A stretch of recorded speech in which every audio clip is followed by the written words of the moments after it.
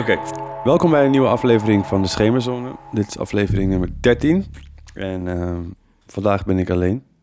Dat betekent dat Emma er niet is. En dat komt omdat ze nu of over een paar uurtjes onderweg is naar New York. Veel plezier, Emma. En dat betekent dat ik het dus alleen ga doen. Maar ik heb natuurlijk wel een gast, anders zit ik een beetje in mezelf te praten. En die gast is Favi Abdelnour.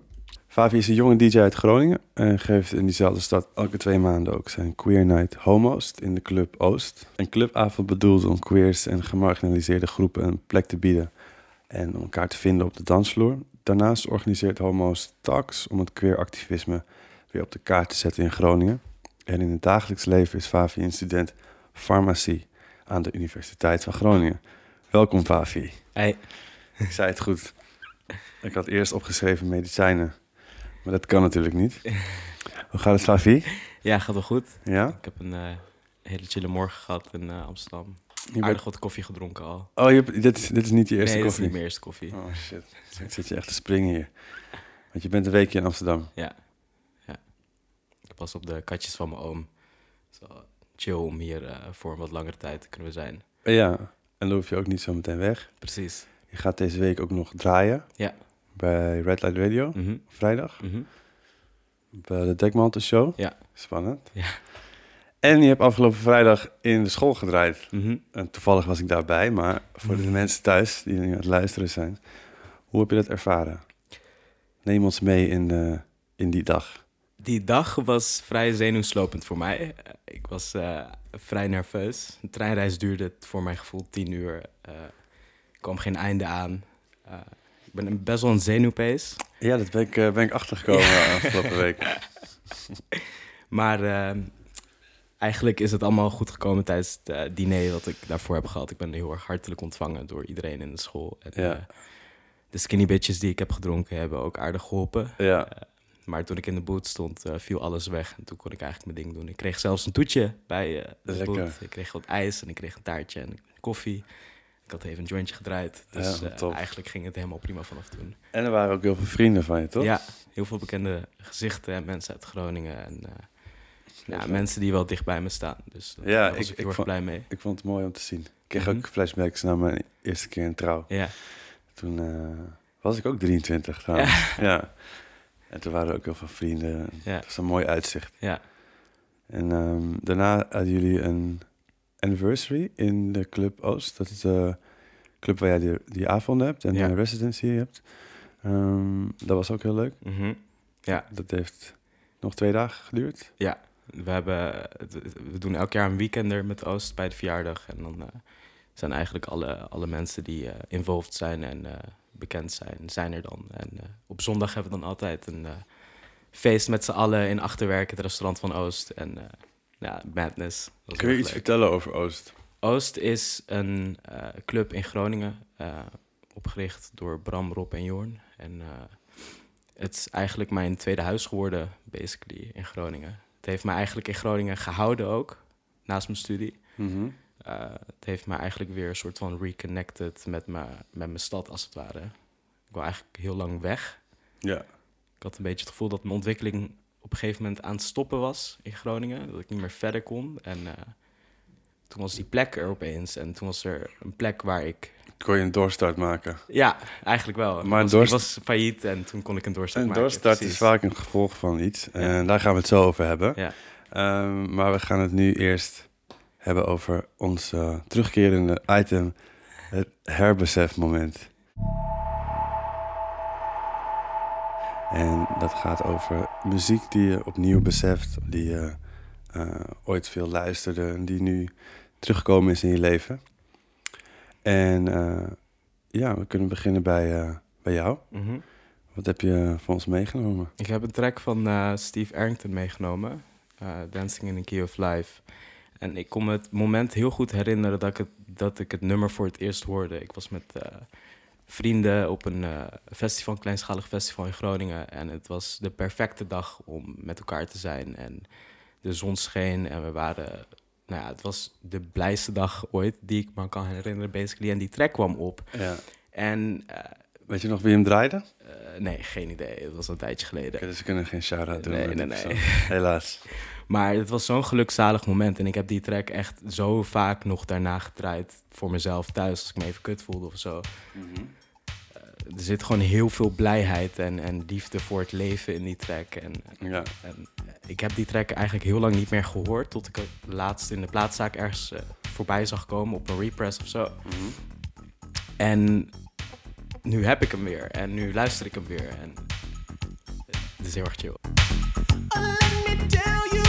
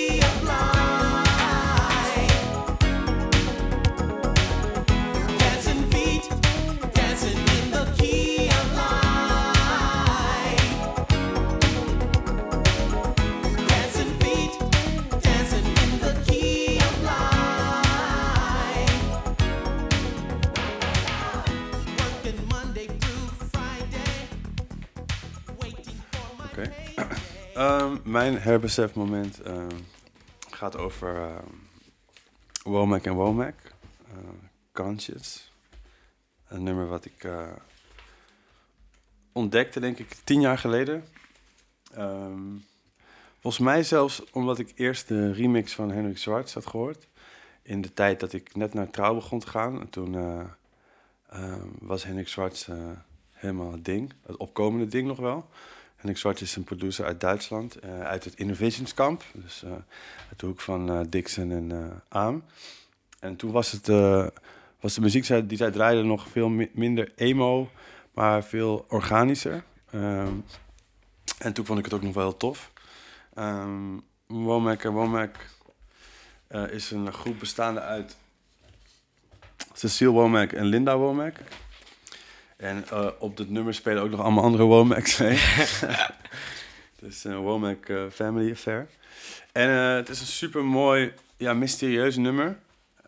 Met een hele, een soort van uplifting en hoopgevende energie. Maar tegelijkertijd is het ook heel mysterieus en heel geschikt om bijvoorbeeld in de school te draaien afgelopen vrijdag als een van de laatste nummers.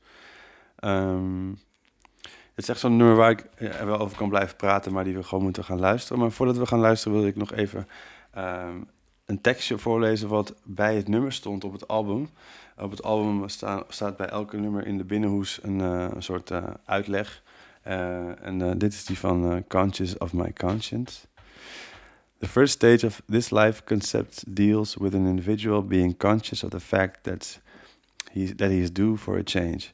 Freedom from the stereotype person who's usually afraid to challenge the off-the-wall approach.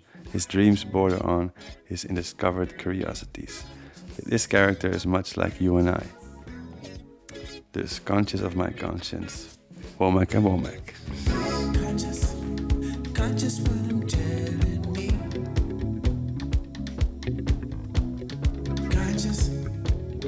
Conscious what I want to be.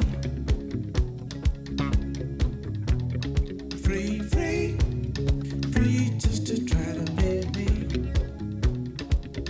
Baby, it's time to explore the mind. Change, whatever to rearrange. I wanna discover my deep destiny undercover.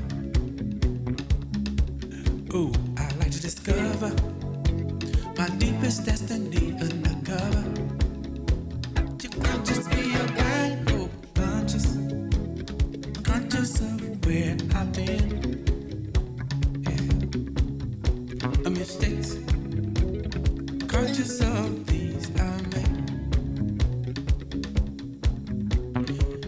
yesterday already held its class, but today I surely profit from the past.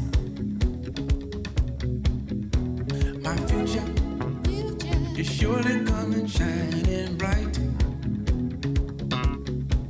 I wanna discover deep destiny undercover. I better discover deepest destiny undercover.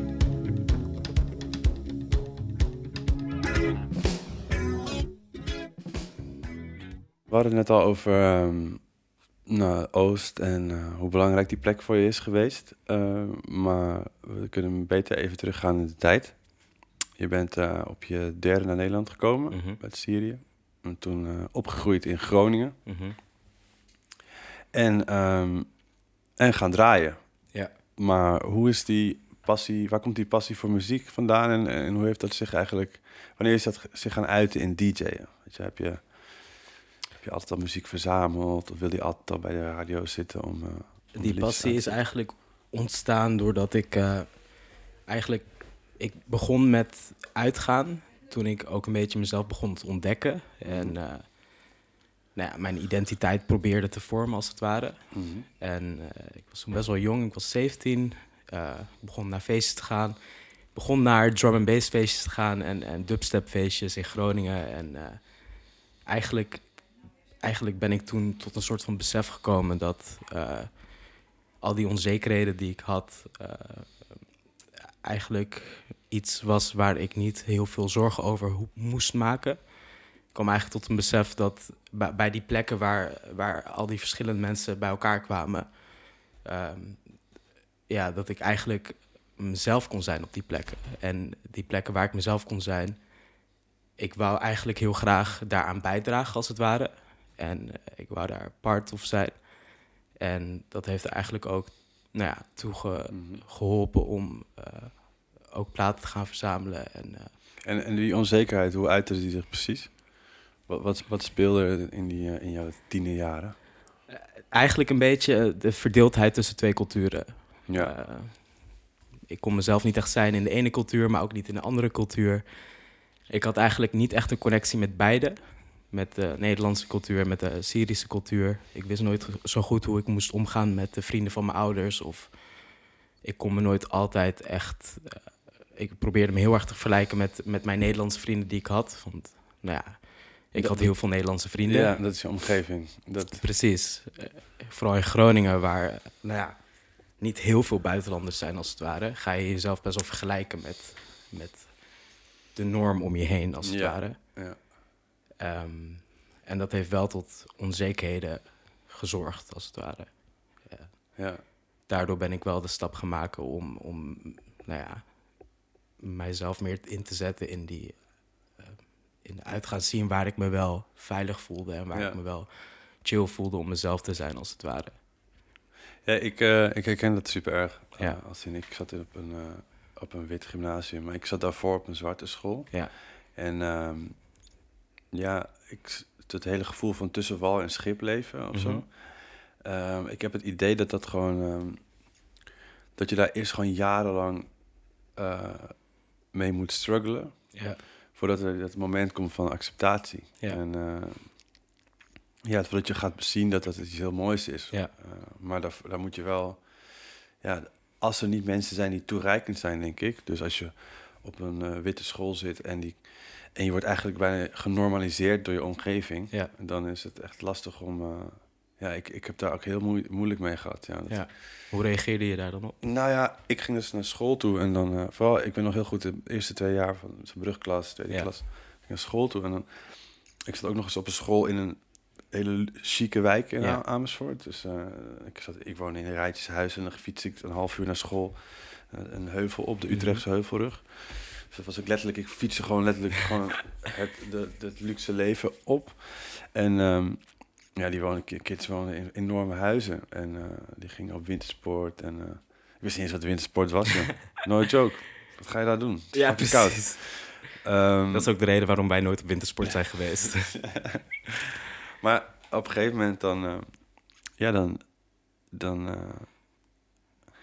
omdat je je dan niet zo, omdat je je dan onbegrepen voelt, dan ga je ook je meer focussen op de verschillen dan op de overeenkomsten. Ja. En omdat je voelt je geïsoleerd, je voelt je in een soort alien in tussen twee werelden in. Want thuis dan gelden weer andere normen, nou niet per se normen en waarden, maar gelden andere regels, sociale regels. Ja. Dingen die wel oké zijn, dingen die niet oké zijn. Dingen die wel horen of die niet zouden horen. Thuiskomen met het verhaal dat je een vriendinnetje hebt en je moeder dan zegt, maar je hebt een Nederlands vriendinnetje.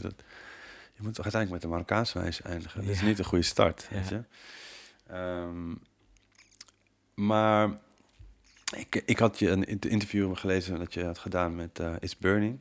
En ik wilde er iets uit quoten. En het is in het Engels. After I graduated high school and came out, I took a gap year to explore music and myself. When I started going to clubs, I finally felt accepted and safe. Wat zorgde precies voor het gevoel van acceptatie en veiligheid? Kun je nog een specifiek moment herinneren bijvoorbeeld? Of ging het juist heel geleidelijk? Allebei eigenlijk. Maar het allereerste moment dat ik kennis maakte met de uitgaansscene in Groningen was eigenlijk wel het allereerste besefmoment dat het helemaal niet zo raar is dat ik een Syriër ben die opgroeide in een witte Groningen als het ware. Eigenlijk was dat het besefmoment dat ik misschien dingen moest gaan loslaten of dingen moest gaan accepteren van mezelf. Of misschien stoppen met vergelijkingen maken. Ja. Want daarvoor waren eigenlijk de plekken waar ik alleen kwam, was mijn school, de kerk, of course, mijn familie, de Arabische omgeving. Dat waren of de Syrische wereld, zeg maar, of de witte Nederlandse wereld. Maar bij die allereerste kennismaking in die scene werd ik eigenlijk voor het eerst geconfronteerd met heel veel verschillende soorten mensen die allemaal best wel lief met elkaar omgingen. En was die wereld dan zo gevarieerd? Wat zeg je? Was die uitgaansscene zo gevarieerd in die tijd? De uitgaansscene waar ik toen kennis mee had gemaakt, wel. Kijk, je hebt twee verschillende uitgaansscenen in Groningen. Je hebt het corporale witte studenten uitgaansscene van barretjes en kroegen. En je hebt het wat alternatievere scene. Met drum and bass had je toen heel veel in Groningen. En dubstep en techno en feestjes zoals die bij Paradigm werden gegeven. Of nu ook in de Oost. En die feesten hebben daar wel heel erg voor geholpen, voor mij als het ware. En had je toen al zoiets van, ik wil een drum and bass DJ worden? Of nee. Niet je was toen 17? Ja, 17, ja. De eerste paar feesten waar ik heen ging waren inderdaad die richting. En je was dus klaar met je middelbare school en je had een tussenjaar genomen? Ja, dit was nog in mijn 6e jaar. Oké, dit was in je laatste jaar van VWO. Ja, precies. En het tussenjaar heb ik genomen omdat ik echt pauze nodig had tussen mijn middelbare school en de universiteit. Ik dacht echt, ik ga nu niet direct studeren. Dat ga ik echt niet doen. Want je wil feesten. Ja, ik wou echt nog even de tijd nemen. De wereld ontdekken. Ja, ik wou echt nog even de tijd nemen om voordat ik 6 jaar aan een studie vastzit, als het ware. Tijd nemen om nog echt even goed naar mezelf te kijken en naar de wereld en dingen te ontdekken, als het ware. Ja. Ik heb aardig wat ontdekt dat jaar. Ik ben ook op reis gegaan. Ik ben even naar Thailand geweest. En ik heb in dat jaar heel veel verschillende soorten mensen ontmoet ook. In Groningen ook, maar ook buiten Groningen. En, dat was wel goed voor me, voordat ik begon aan mijn studie. Ja. En hoe kwam dat draaien? Wanneer kwam dat draaien? Ik begon met Leonie. Leonie is een hele goede vriendin van mij, ook in Groningen. Ook een DJ bij Oost? DJ Leonie heet ze nu. En eigenlijk zijn we samen, is die passie een beetje opkomen borrelen. En begonnen allebei met platen verzamelen. En dat heeft geleid tot waar we nu staan. En dat kwam eigenlijk uit een soort van passie om ook iets aan die scene toe te dragen, als het ware. Om iets van mezelf daarin neer te zetten. In dat witte Groningen. Want je had het gevoel nog wel dat er iets miste. Ja. En dus je begon eerst gewoon... Maar nog even over dat draaien. Je ging gewoon platen verzamelen. Had je al een bepaald doel of zo? Of wilde je gewoon dingen leren over muziek? Of had je al een idee van, ik wil over een jaar daar of daar staan? Nee. Het ging echt heel erg rustig. Ik deed echt als een soort van hobby die voor mij steeds groter en groter werd. En ik begon steeds meer ook het mooie van muziek in te zien, als het ware. En dat heeft er wel gewoon voor gezorgd tot waar ik nu ben. En bij in die periode dat je jezelf begon te ontdekken, in die tienerjaren, kwam je ook uit de kast. Hoe heb je dat ervaren? Ja, dat was niet makkelijk. Ik was eigenlijk het hokje van het hokje van het hokje. Ik was Hoe bedoel je? Ik was een homoseksuele Arabier die aan de universiteit studeert. Allemaal dingen die mensen niet snel van mij begrepen of verwachten, als het ware. Ja. Mensen verwachten toen niet direct dat ik gay was. Ze verwachten niet direct dat ik ben christelijk. Mijn ouders zijn christelijk, bedoel ik. Je bent een christelijke, homoseksuele Arabier, studerend, farmacie studerend aan de universiteit. En draait. En DJ is. Weet je? En ik zie het alleen maar als iets heel speciaals. Klopt. Je bent een soort paradijsvogel. Exact. Maar dat is niet altijd heel erg iets moois geweest voor mezelf. Want gay zijn is gewoon niet heel makkelijk. Vooral niet als je 16 bent en net een beetje de kerk achter je hebt afgesloten, waar je bijna je hele leven elke zondag bent geweest. Ik ben zelfs misdienaar geweest. Was er best wel diep in geworteld. Ik ging ook elke zomer naar een christelijke kamp en conferentie. En in ieder geval. Het was niet makkelijk, ook met mijn ouders niet. Het was voor hun natuurlijk een hele andere wereld. Ja. Ze snapten er niks van. Ik snapte er zelf niet eens iets van. Dus dat gaf gewoon heel veel wrijving en frictie. Maar er was een persoon, toch? In je omgeving, familie. Ja, mijn oom is ook homoseksueel. Hij heeft eigenlijk pad best wel voor mij al geopend. Hij had eigenlijk al het gesprek geopend. Mm-hmm. Hij heeft het eigenlijk nog wel wat zwaarder gehad dan ik. Want hij was 9 toen hij hier naartoe kwam. Dat is eigenlijk nog een hele andere wereld dan als je 3 bent en hier naartoe komt. Als je 3 bent, dan moet het eigenlijk allemaal nog beginnen. Precies. En als je 9 bent, heb je al een soort van persoonlijkheid vastgesteld voor jezelf. Maar eigenlijk wordt het al helemaal weer overhoop gehaald als je hier naartoe komt. Ja. En je komt ook nog eens uit de kast. Niet voor mijn moeder, maar voor mijn oma. Wat zijn moeder is. Weet je, dat is nog een stapje conservatiever. Dus dat was best wel moeilijk voor hem. Het gaf hem ook heel veel stress. Maar het heeft voor mij heel veel geholpen om voor mijzelf ook een beetje acceptatie in te bouwen. Omdat mijn oom oké is. Hij is 28 trouwens. Hij is, hij is jonger dan ik. Ja. 29. Ja, leeftijd is altijd een vraagteken in de Arabische wereld. Mijn oma oma is al 5 jaar 65. Ja. Dus je oom heeft gewoon de wegen voor je gebaand, zeg je dat zo? Ja, en die ben ik toen gaan bewandelen. Maar het gaf heel veel, representatie, iemand die is zoals jij. Precies. Ja, wel. Exactly. Ja, dat is ook wel... dat lijkt me ook wel echt heel fijn, want ik kan me ook goed voorstellen dat het een ontzettend verwarrende tijd voor je is geweest. Toen ik uit de kast kwam, wist ik niet dat hij gay was. Okay. Het werd een beetje verzwegen voor ons. Mm-hmm. Mijn oom wist ook niet zo goed of hij het mij moest vertellen toen.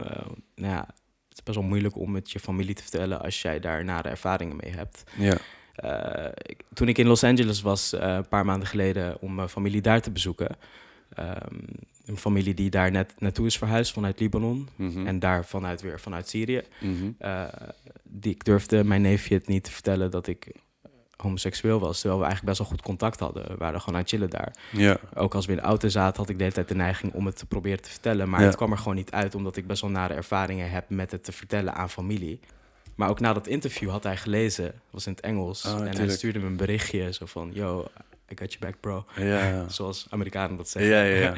Ja. Hij was er gewoon helemaal prima mee. En dat gaf me eigenlijk best wel een soort... Het is fijn dat het via die weg dan toch goed gekomen is. Ja, precies. Ik kan me heel goed voorstellen dat je, als je die vraag... of dat je het en jezelf heel erg wil uiten... dus het graag aan iedereen wil laten weten...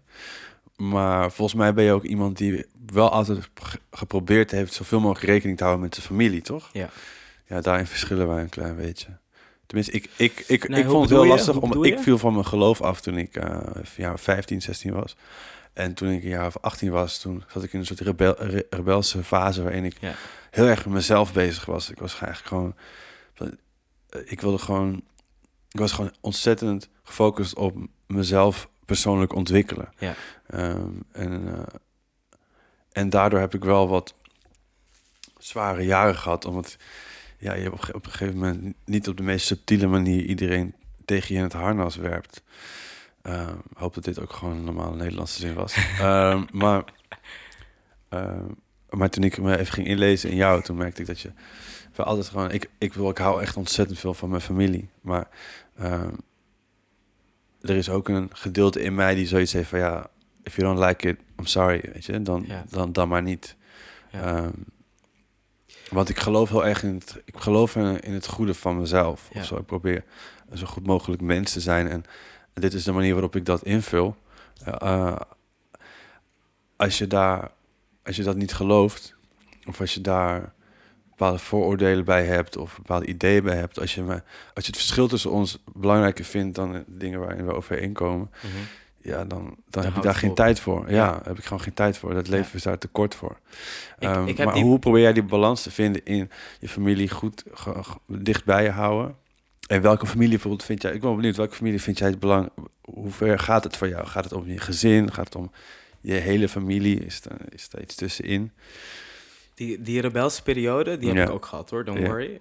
Toen het loslaten van de kerk en uit de kast komen op mijn 16e tot het uit huis gaan op mijn 19e. Mm-hmm. En ook de tussenjaargedeelte wat daar tussenin zit. En mezelf ontdekken en zo, dat heeft wel een best wel een rebelse periode voor mij gehad. Ook in communicatie met mijn ouders en ook met nou ja... Ik kwam gewoon tot het besef dat wie ik dacht dat ik was, dat was niet zo. En ik wist niet eens wie ik was, als het ware. Ja. Maar ik was...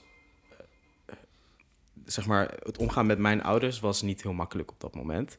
In die periode. Alleen toen ik uit huis ging, zag ik ze dus niet zoveel meer, als het ware. En toen ben ik wel steeds meer... tot besef gekomen dat ook de manier waarop ik het naar hun bracht... was best wel heftig ook. Ja. Want het was voor mezelf gewoon ook heel erg heftig. En het was voor hun heel erg heftig. Ja. Alleen je ziet elkaar minder. Dat heeft wel toegeleid dat je die momenten die je wel met elkaar hebt... gewoon eigenlijk niet meer voor lief gaat nemen. Nee. En dan zakt het allemaal. Dan wordt het allemaal weer wat rooskleuriger. En zij zijn ook een beetje gaan inzien dat ik ook steeds gelukkiger werd. Ja. En dat zagen zij. Ja. Want toen ik uit de kast kwam, was ik opeens gay. Ja. Nou ja, bi, want dat was een stuk... Dat was de eerste tussenstap. Ja, dat is 50-50 goed, zeg maar. Mm-hmm. Maar zij snapte dat helemaal niet. Maar na een tijdje werd ik steeds gelukkiger toen ik uit huis was. En kwam ik steeds meer tot mezelf. En dat zagen zij ook. Ja. Dat heftige van die 18-jarige Favi, 17-jarige Favi... die viel steeds weg. Mm-hmm. Dat werd steeds minder. En zoals ik al zei, ik kwam steeds meer tot mezelf. En dat gaf bij hun ook een soort van... rust. Ja, van hij is op een goede plek nu. Precies. Klinkt alsof je dood bent trouwens. Maar, maar ook al is hij... Ook al is hij iets wat wij niet snappen. Hij is wel gelukkig, ja. Gelukkiger, in ieder geval. Ik wil niet zeggen dat ik nu de gelukkigste persoon op aarde ben, maar... Tijd heelt de wonden. Snap je? Exactly. En dat is bij mij ook gebeurd, ja. Ik denk dat op een gegeven moment de ruzies die je hebt... omdat je een drastisch andere keuze hebt gemaakt in het leven... je ouders en je familie... maar vooral je ouders zijn gewoon...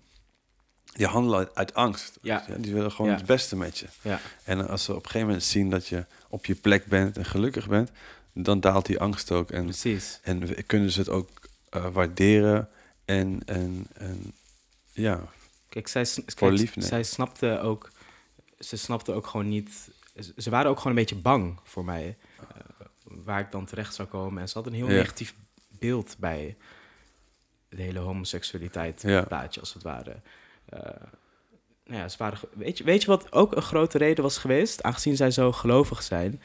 Zij geloven dat als jij leeft naar hoe God het wil, dat je dan in de hemel komt. Ja. En als je niet leeft naar hoe God het wil, dat je dan niet naar de hemel gaat. En het ergste wat zij wouden, is dat wij allemaal na de dood samen in de hemel zijn. Het is vet ongezellig als jij niet bent, Favi. Precies. Ja, nee, dat Ze bedoelen het allemaal uit een goed perspectief en goed beeld. Maar het clasht wel met wat ik denk en ik vind en Ja. ik voelde op die leeftijd. Ik denk ook gewoon dat je niet te veel moet focussen op het leven na de dood, maar van het leven op dit moment een hemel moet maken. Mooi. Ik las ook dat je rond je 15, 16 uit de kast kwam. Ja. Dus die dingen gingen hand in hand. Dus Ja. van jezelf ontdekken Ja. en ook nog eens je muzikale ik Ja. vormgeven. Ja. Hoe zijn die twee verbonden geweest? Ehm, Of zijn die niet verbonden geweest? Weet ik niet zo goed eigenlijk. Heb Ik- je... nou, de muziek die ik leuk... Mijn muzieksmaak is heel erg breed. Ja. Het heeft best wel een reflectie op wie ik denk dat ik ben. Ik begon heel erg met disco te verzamelen en heel erg vrolijke muziek. En daar voelde ik me gewoon heel erg goed bij. Ik werd er gewoon gelukkig van. Uplifting, Ja. Soulful House, Angie Stone-achtige shit. Die Ja. ik ook in de school heb Ja, gedraaid. zeker. Dat is een van de eerste platen die ik ooit heb gekocht. Vet. Dat is echt mijn favoriete plaat. Ja, Dus dat moet ik draaien. Ja, tuurlijk. Ik werd er gewoon gelukkig van als ik daarnaar luisterde. En toen ben ik steeds meer ook andere dingen gaan verzamelen. En, Ja. ja. En op een gegeven moment heb je zoiets van, ik ga mijn eigen avond organiseren. Ja, Homost. ja, Was dat aan het begin van de Club Oost? Want Club Oost bestaat nu 3 jaar. ja. Ik zeg Club Oost, maar de Club We Oost. zijn daar in het tweede jaar mee begonnen. En Ja. het is nu het loopt nu 2 jaar. Bijna 2 jaar. Ja, hoe is dat ontstaan? Wat was het moment dat je dacht, oké, want je zegt net, ik wilde graag iets van mezelf Ja. terugzien in dat witte uitgaansleven Ja. van Groningen. Dat duidt er eigenlijk gewoon op een soort van neigen naar representatie. Ja, Dat is iets waar ik zelf ook veel over nadenk. Toen ik net begon met uitgaan, toen was er niet echt waren niet veel mensen die op mij leken. mhm. Dat nam je toen eigenlijk voor lief aan of zo. Ja, Nu ik wat ouder ben en daar iets meer tijd heb gehad om over na te denken, en nu het ook misschien wel wat meer speelt, ja. valt het me gewoon veel meer op of zo. Daarom vind ik het extra tof dat jij dat doet. Kun je ons een beetje meenemen in de eerste... Wanneer dacht je, oké, ik ga dit doen? Dacht je, ik ga dit... Sowieso Had je een plan geschreven? Had je een epiphany? Had je een... Sowieso een van de redenen waarom Ja. is omdat in de loop der jaren bijna elke gay kroeg of bar gesloten was. Ze gingen allemaal dicht. En na een tijdje was er... de queer people in Groningen gingen niet meer echt verzamelen op een feest of bij een plek waar ze samen konden komen en zichzelf eigenlijk konden versterken als community. Het werd een beetje verspreid over alle normale alternatieve feesten die er al waren, zoals Paradigm of Kopjek of bij Oost. Daar werd het Want daar kwam wel al een groep queer... kwam de queer community was daar, kwam daar wel ja, naartoe. maar niet verenigd en sterk als community bij elkaar. Nee. En dat miste ik wel gewoon. Ja. Want als jij daarvoor zorgt dat dat wel gebeurt, dan had ik in mijn hoofd... Weet je, ik heb in mijn hoofd dat je dan... Als je de community versterkt, dan laat je ook aan de stad zien dat jij daar bent als community. Ja. En anders moffel je het een beetje weg. En als je het...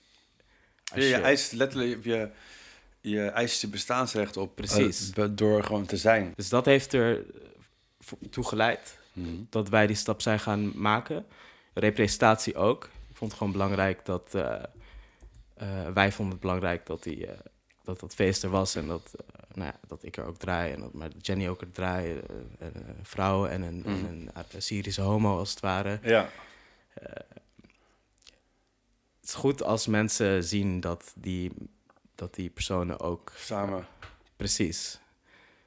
De barren en kroegen die wel overbleven, die draaiden voor mij veel te stereotyperende muziek. Als ik naar een bar keek, I love Beyoncé, love Lady Gaga, love al die mensen. Maar als dat alleen maar wordt gedraaid in een gay bar, ben ik er wel snel klaar mee. Wat inspireerde je om deze avond te geven? Was er ook een voorbeeldavond voor je? Niet per se een voorbeeldavond, maar ik keek wel op naar bijvoorbeeld de feesten die Carlos geeft met Is Burning. Maar dat is weer in de Randstad, weet je. Ja. Groningen is een heel ander verhaal. Maar ja, dat wilden we ook in Groningen hebben. Ja. Die vereniging van die community en Ja. bij elkaar brengen van die mensen. Dat heeft ertoe geleid tot homo's. Ik heb nog een quote die ik wilde voorlezen. Hier werd iemand de vraag werd je gesteld. Skeptics might say that clubs are no place for true political activism. Waarop jij zei... I disagree. Music is the ultimate way to unite people from different cultures and backgrounds. I don't just go out to party or get wasted, but to meet interesting people that I would never meet at school or in some office. Clubs are spaces where all these different people can exchange ideas freely and challenge their own thoughts, which can lead to activism. That's why diversity in the club scene matters. De avond is nu al een aantal edities onderweg. Hoe ervaar je het om je eigen avond te organiseren? En ik kan me ook wel voorstellen dat er nu een bepaalde verantwoordelijkheid bij komt kijken. Ja. Jij bent nu een soort van spokesperson en gezicht van deze avond. En jij staat achter hetgeen wat ik net zei. Heb je het gevoel... Ja, heb je een verantwoordelijkheidsgevoel? Eigenlijk wel. Nog meer dan je eerst had? Ja, ik wou eerst weg uit Groningen, zoals ik al zei. Ja. Mijn ontwikkeling stopte eigenlijk op een gegeven moment. En homo's heeft dat eigenlijk weer een beetje doen omdraaien. Want ik merk juist nu, na 1,5 jaar... dat er steeds meer een community wordt gevormd rondom homo's. En dat steeds meer mensen ook zelf met ideeën komen... en steeds meer ook creatieve dingen gebeuren rondom... veel meer samenwerking met andere mensen binnen de stad. En eigenlijk is de tijd voor mij nog niet gekomen om weg te gaan daar. En ik voel steeds meer een soort verantwoordelijkheid om wel te blijven... en misschien homo's nog door te zetten. Ik heb het gevoel als ik wegga, dat het dan...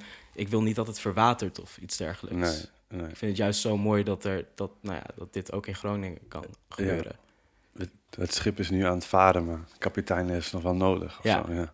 Ik moet trouwens wel bij zeggen, dat doe je samen met Miss J. Ja, Miss J, Jenny. Ik was het toch weer vergeten te zeggen. Mijn buurmeisje. Sorry, Jenny. Wat is jullie... hoeveel mensen zitten nu in de organisatie ervan?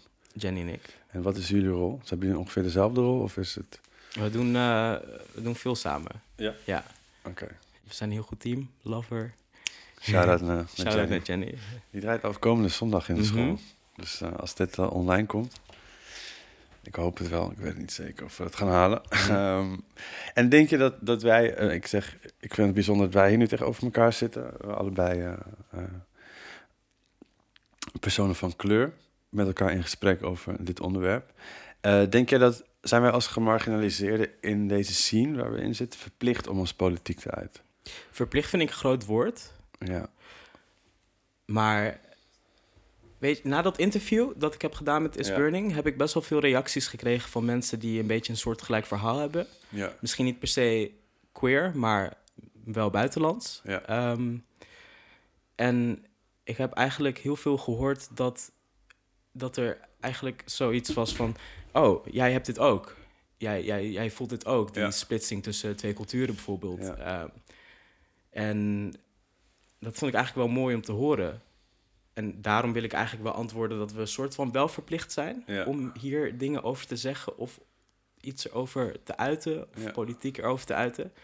Want het is wel gewoon belangrijk dat iemand die representatief is binnen de scene... jou eigenlijk bevestiging geeft dat wat jij denkt niet verkeerd is. En dat je niet alleen bent. Precies, want ik heb heel lang gedacht dat het allemaal tussen mijn hoofd zat. En natuurlijk had ik heel veel... love mijn vrienden. Ja. Maar als ik dit soort dingen wel soms had gezegd... die snappen dat gewoon niet. En je ouders snappen het ook niet. Dus ook je zit niet. Echt tussen die... Echt. Ja, absoluut. Ja, Kijk, ik snap dat je niet altijd politiek kunt zijn... omdat je natuurlijk ook wel gewoon... je moet wel gewoon soms ook geld verdienen... om je leven te kunnen leiden. Ja, dus als DJ ook. Je bedoelt dat als je... met politieke uitspraken kan je misschien risico's nemen... en zorgen dat... kan je eigen werk jeopardizen. Precies, ik snap dat het niet altijd mogelijk is... maar je hebt wel die positie om daar wel iets over te kunnen zeggen. Ik denk het ook. Ik denk dat de house, techno, disco... allemaal politieke muziekstromingen ontstaan zijn uit in politieke... Zeker. In situaties waar politiek nodig was. Weet je? En zeker en ook waar activisme aanwezig was. Ja. Ik heb WhatsApp-groep. Ik weet niet of dat al de wereld in mag, maar die heet Dark Ravers. En dat is ooit gewoon ontstaan door een jongen, Daniel, die op een gegeven moment, als we uitgingen, alle mensen van kleur die hij tegenkwam, waar hij mee bonden, op een gegeven moment in een appgroep gooide. En nu zijn we echt met 25 mensen. En als ik er nu uitga, dan zijn er altijd wel mensen die ik uit die groep ken. Mhm. En het is gewoon moeilijk uit te leggen, maar het is gewoon zo fijn als je in een club bent waar je normaal gesproken je best wel een alien voelt soms. En witte mensen zullen het waarschijnlijk voor veel witte mensen klinkt het misschien heel heftig, maar dat is gewoon letterlijk wat het is. Er is gewoon niemand die op jou lijkt of hetzelfde verhaal heeft. Ja. Het is gewoon super fijn om dan met gewoon een groep daar te zijn. Ja. En al staat iemand 2 meter verderop en iemand 3 meter verderop, je voelt die connectie. Weet je wel? Dat onzichtbare. Weet dat ze er zijn. Precies, they got your back in a way. Mhm. Dus dat vind ik heel bijzonder. In het begin dacht ik, had ik nog een beetje twijfels bij zo'n appgroep, maar nu merk ik gewoon hoe belangrijk representatie is en vooral representatie en ook nog eens dat de mensen die op jou lijken ook gewoon in jouw sociale netwerk terechtkomen, weet je? En dat je met elkaar daar bent. En dan voel je je Maar gewoon... dat is eigenlijk wat ik ook probeerde te zeggen met mijn steentje bijdragen. Ik wou gewoon die representatie bieden in Groningen ook. Ja. Naast dat ik het gewoon super fijn vond om al die platen te verzamelen en die muziek te voelen. Maar die representatie was ook echt heel erg belangrijk voor me. Dit was weer het einde van de Schemerzone, helaas. Favi, ga je nog wat leuke dingen doen de komende tijd? Ik moet vrijdag bij Dekmantel Radio draaien, zoals ik al zei. Maar doe je ook nog iets op Lentekabinet? Ja. Ja? Wanneer is dat? 26 mei? Dus het is een zondag. In ieder geval de zondag van de Lentekabinet. Oké. En heb je nog andere leuke dingen die er aankomen? Almost. Wanneer is de volgende editie? 12 mei met Lupe. Dat is volgende week. Oké. Ja. Ik ga straks nog met een koffie drinken. Nou, gezellig. Ja. Veel koffie drinken in Amsterdam, hè? Ja. Vergeet dat niet. Ik ben sowieso koffie drinken. Volgende keer is Emma erbij. En dan hebben we natuurlijk weer een gast, maar daar hoor je ook meer over binnenkort. Vergeet ons niet 5 sterretjes te geven, want dan komen we weer hoger in de lijst. En dan kunnen mensen die ons niet kennen ons vinden. En voor nu zou ik zeggen, tot de volgende keer. Een tijd voor de jingle.